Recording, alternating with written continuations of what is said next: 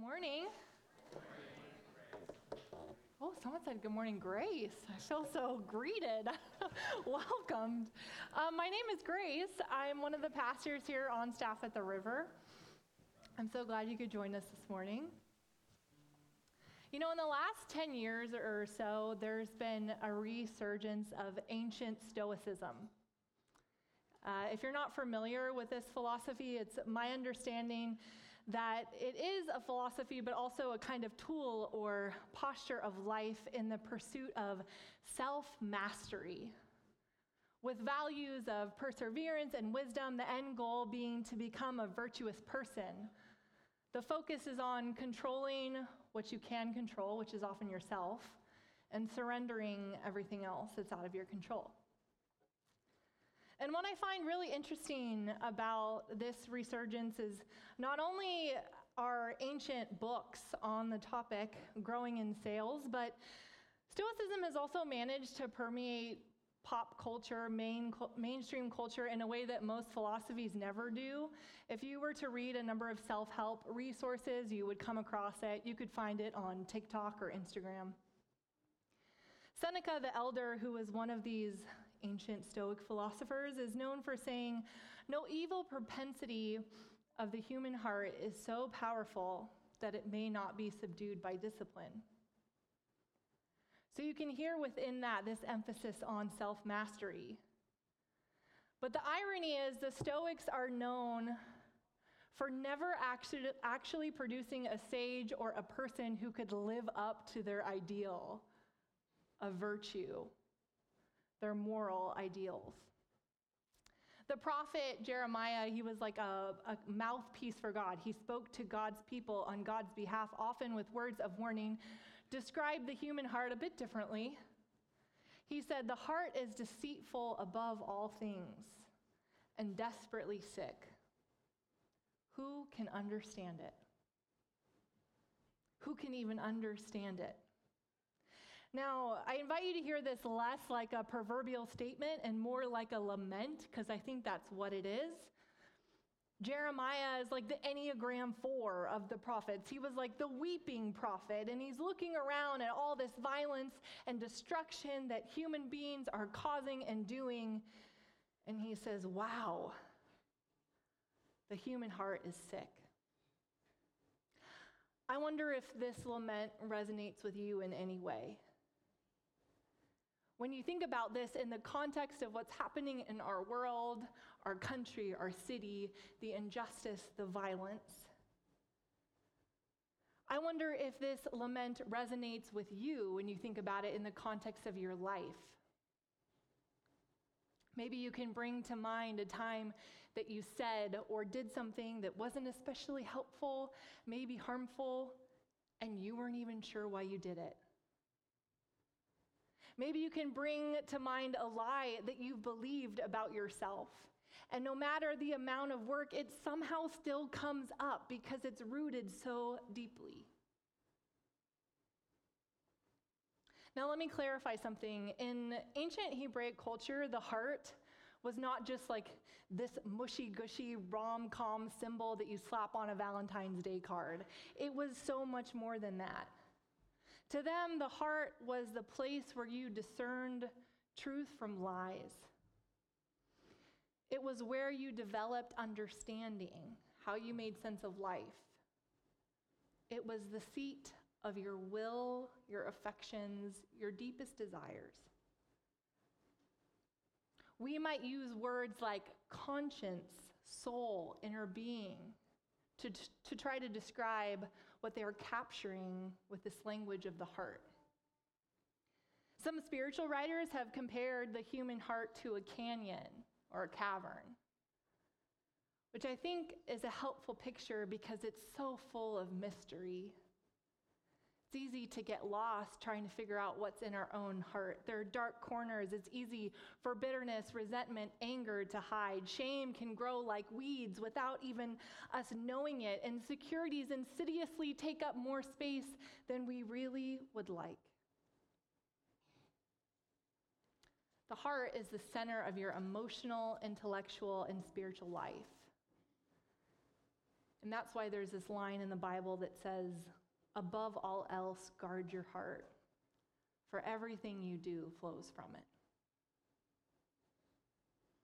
Lent is a season that offers us an opportunity to engage in specific spiritual practices, possibly with more intensity or intentionality than we do throughout the rest of the year.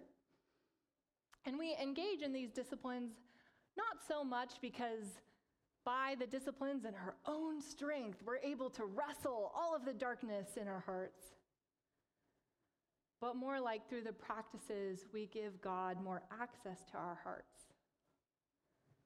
And God can heal, cleanse, restore, expose, and soften our hearts in ways that we can't even always imagine. So during the season of Lent, we're going to look at how the Bible describes the deepest problems of our heart, that we might grow in understanding of what God wants to do and how to become more whole, integrated people. So let me say a prayer for us, and then we'll dive into the passage for today. God, in the canyon of our heart, we're asking you to be our guide, to do a kind of work that only you can, to help us persevere in the practices we commit ourselves to, that you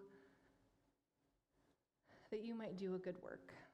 We pray these things in your name, Jesus. Amen. So we're going to be in the book of Mark, which tells the story of Jesus. We're going to start at verse 45, but let me give you a little bit of context here. So Jesus had sent out his closest followers to essentially go about the work that Jesus is doing.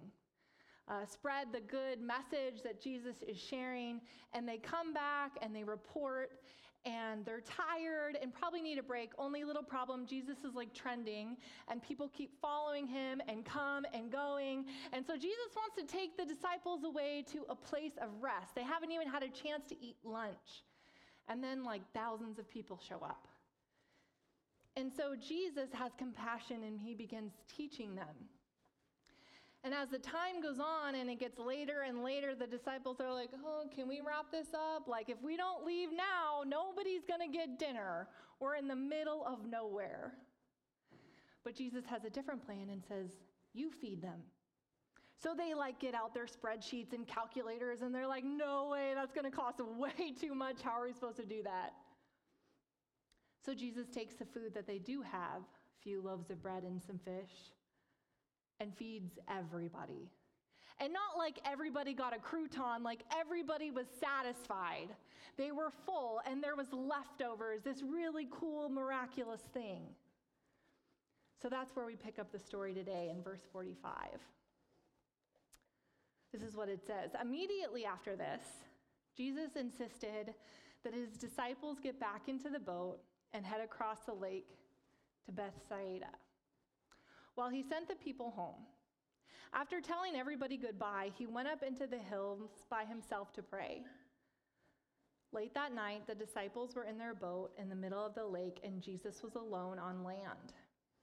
He saw that they were in serious trouble, rowing hard and struggling against the wind and waves. About 3 o'clock in the morning, Jesus came toward them walking on the water. He intended to go past them, but when they saw him walking on the water, they cried out in terror, thinking he was a ghost. They were all terrified when they saw him. But Jesus spoke to them at once. Don't be afraid, he said. Take courage, I am here. Then he climbed into the boat and the wind stopped. They were totally amazed, for they still didn't understand the significance of the miracle of the loaves. Their hearts were too hard to take it in. Okay, so just a quick summary here. Remember, the disciples are exhausted. It's been a really long day, and now they're facing this strong wind, and they can't get to the other side. It's the middle of the night. Their joints are aching. Their hands can't even grip the oar anymore. And if it were me, I would be grouchy. I just imagine John is probably like, guys, we got this. We can do this. And Peter's like, we don't need a cheerleader. Just keep going. You're hardly trying. conflict is brewing. And just when they give up hope that Jesus is going to do anything, he gets on the boat and the wind calms down. It says that they were amazed. What do you think they're amazed about? What amazes them? Are they amazed because Jesus has power over this wind and this storm? It's possible. I just find that somewhat unlikely because a couple chapters earlier, they're in a different storm and Jesus calms that storm. And then he feeds thousands of people with a couple loaves of bread. And so this idea that Jesus is capable of miracles is not really new to them. But it says they're amazed. So what amazes them? I find this whole story pretty intriguing. It's almost like Mark, the writer, is trying to draw your attention to the fact that Jesus waited hours before he went down there. It says late in the night, he saw them. They were in serious trouble. And then at like 3 or 4 in the morning, he came down to the lake. And when he does come to them, it's not because he's intending this grand rescue. He intends to pass them by.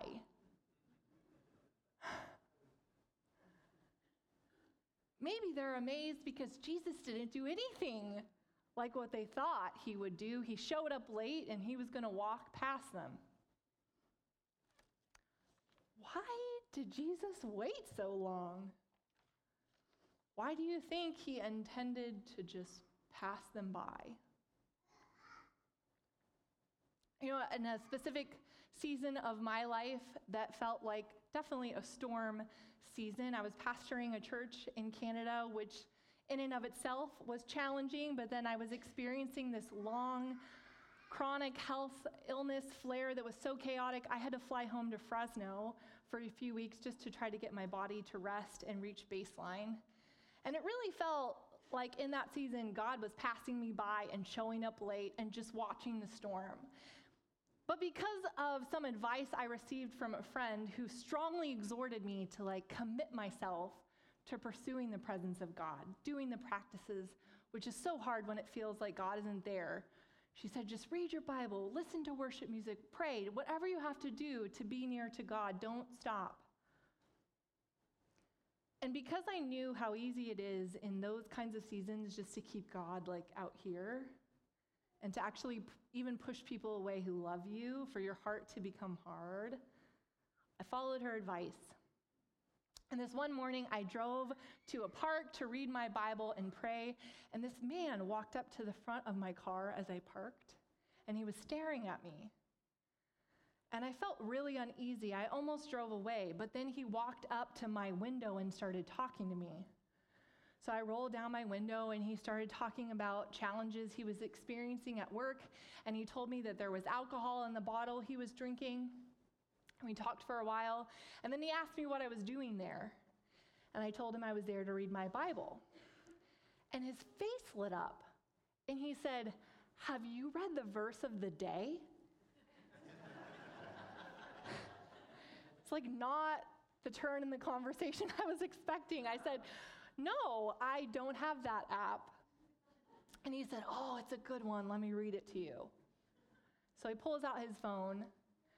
"Those who sow in tears will reap with songs of joy."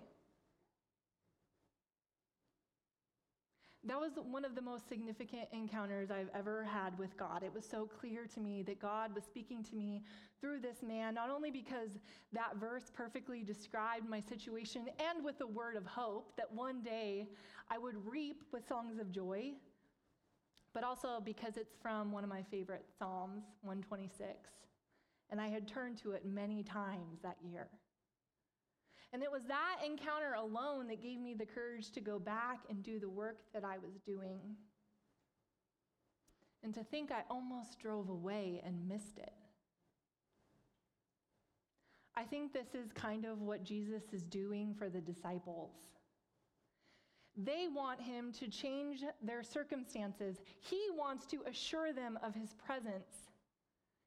Because even if he calms this storm, there's many more to come. And maybe what they need to really hear is that even if they fell off the boat and drowned in the deep, he would be there.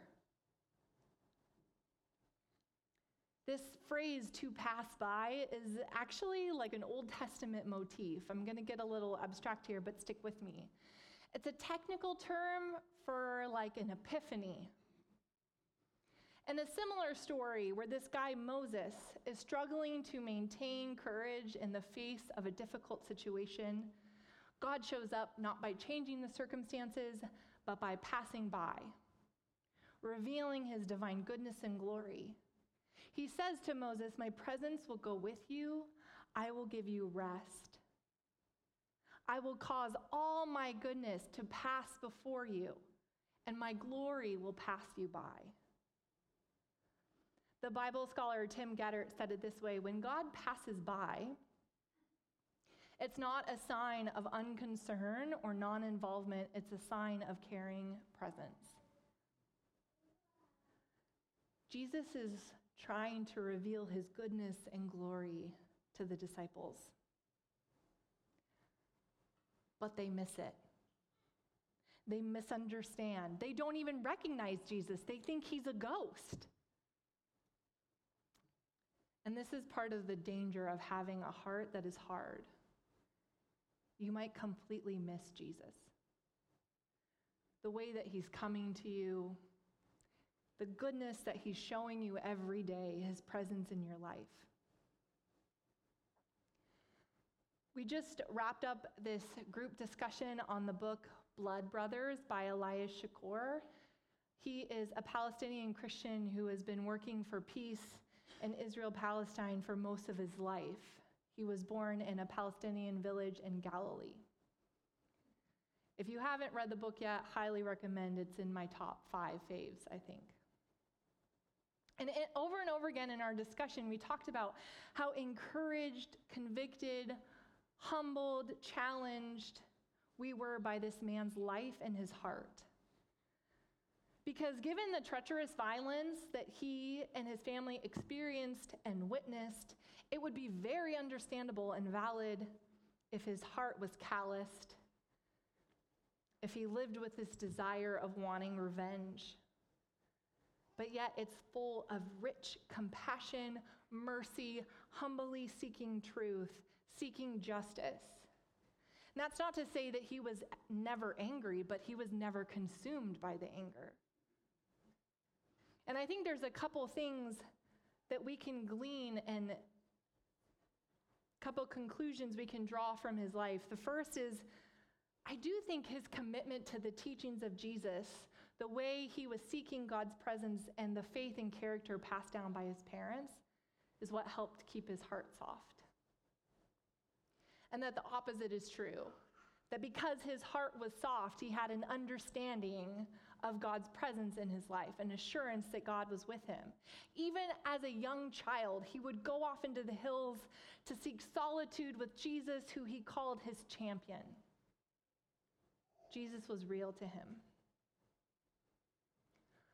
My hope and expectation for us in the season of Lent is not only that we might give God more access to our hearts through these practices, but also that we would grow in understanding of him. That we would walk away with greater assurance of his presence, and that assurance would give us courage to act boldly in pursuit of his vision of justice and righteousness. That we would rely and be confident on his goodness. So through the season of Lent, one of the practices that we are inviting you all into is the examine. The examine is a tool to reflect on our day, to notice where we felt like God was present, where was God absent, and to bring awareness to our hearts, to give God access to our hearts. So this morning, I'm going to pray for us, but before we engage in more musical worship, as we often do, I'm going to lead us into a practice of the examine. And so let me say a prayer for us before we start, just a way of settling into this space.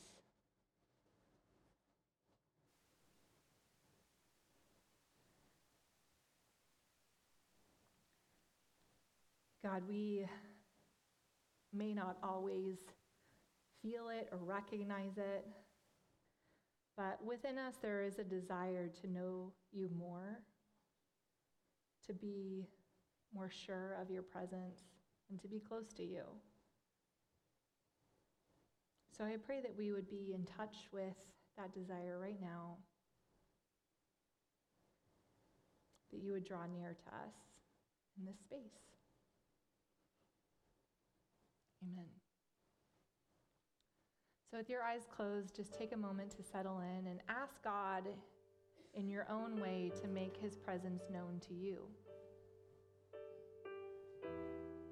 If you'd like, you can place your hands, palms up on your lap as a gesture of openness to receive.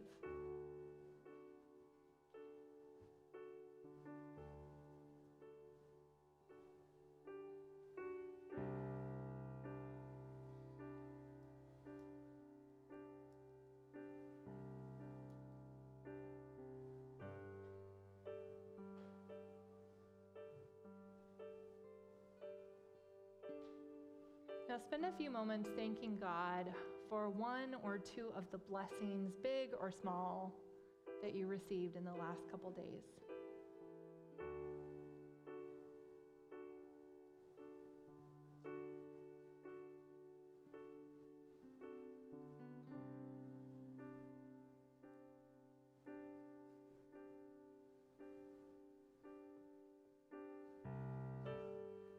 Now think about your relationship with God and talk to him about it.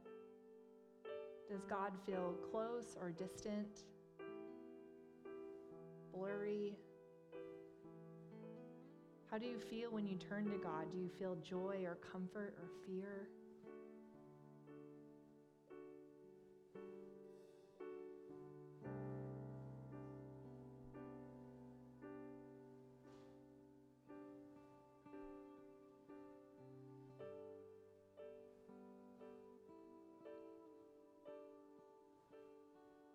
Ask God how he sees your relationship. How does he see you?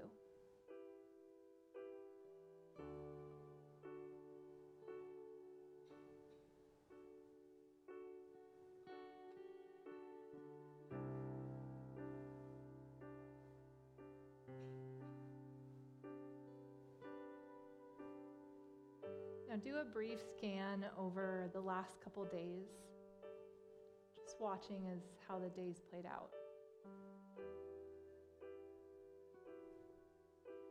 Where did you notice Jesus with you?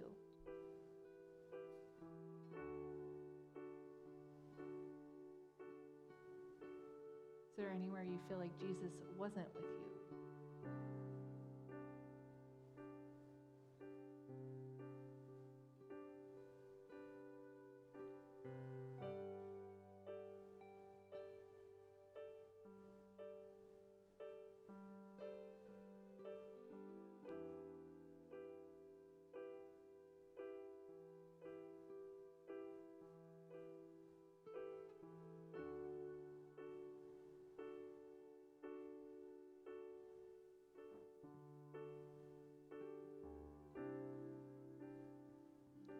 Now zooming now, looking at the big picture, how would you describe the character of Jesus revealed to you over the last couple days?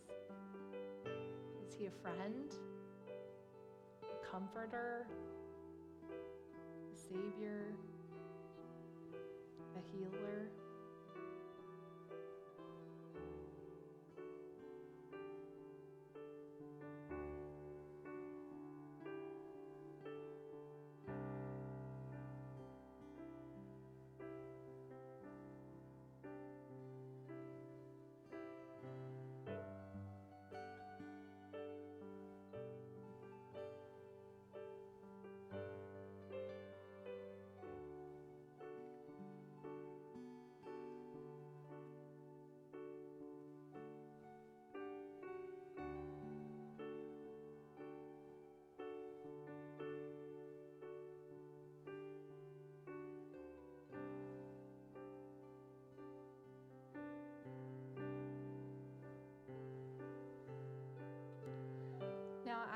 Jesus who you are in light of who he is. If he showed up as a friend, you might say, Lord, you were my friend when my heart was lonely.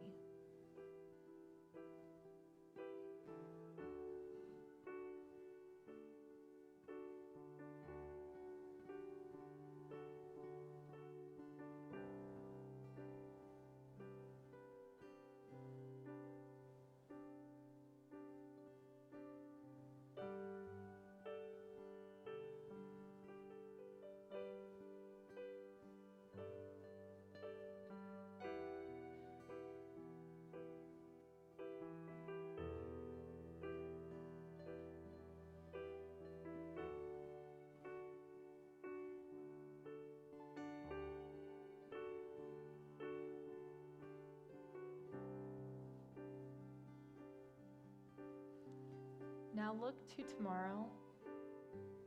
How do you need Jesus to show up for you? Do you need him to be your shepherd, your leader, your teacher, your friend?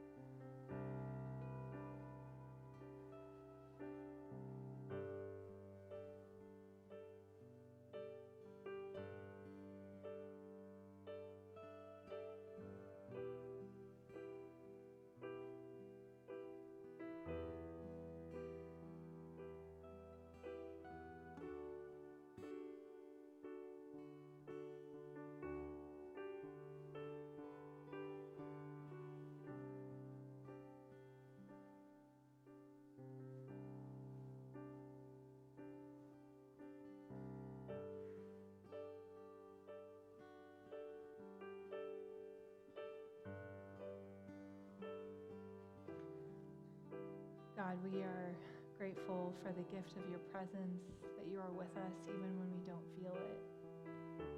And I pray for all of us through the season of Lent that you would give us perseverance to keep seeking after your presence, that you would fill us with the hope and courage we need to do so, to go about your good work. God, I ask that you would do immeasurably more in us than what we could hope or imagine. Pray this in your name. Amen.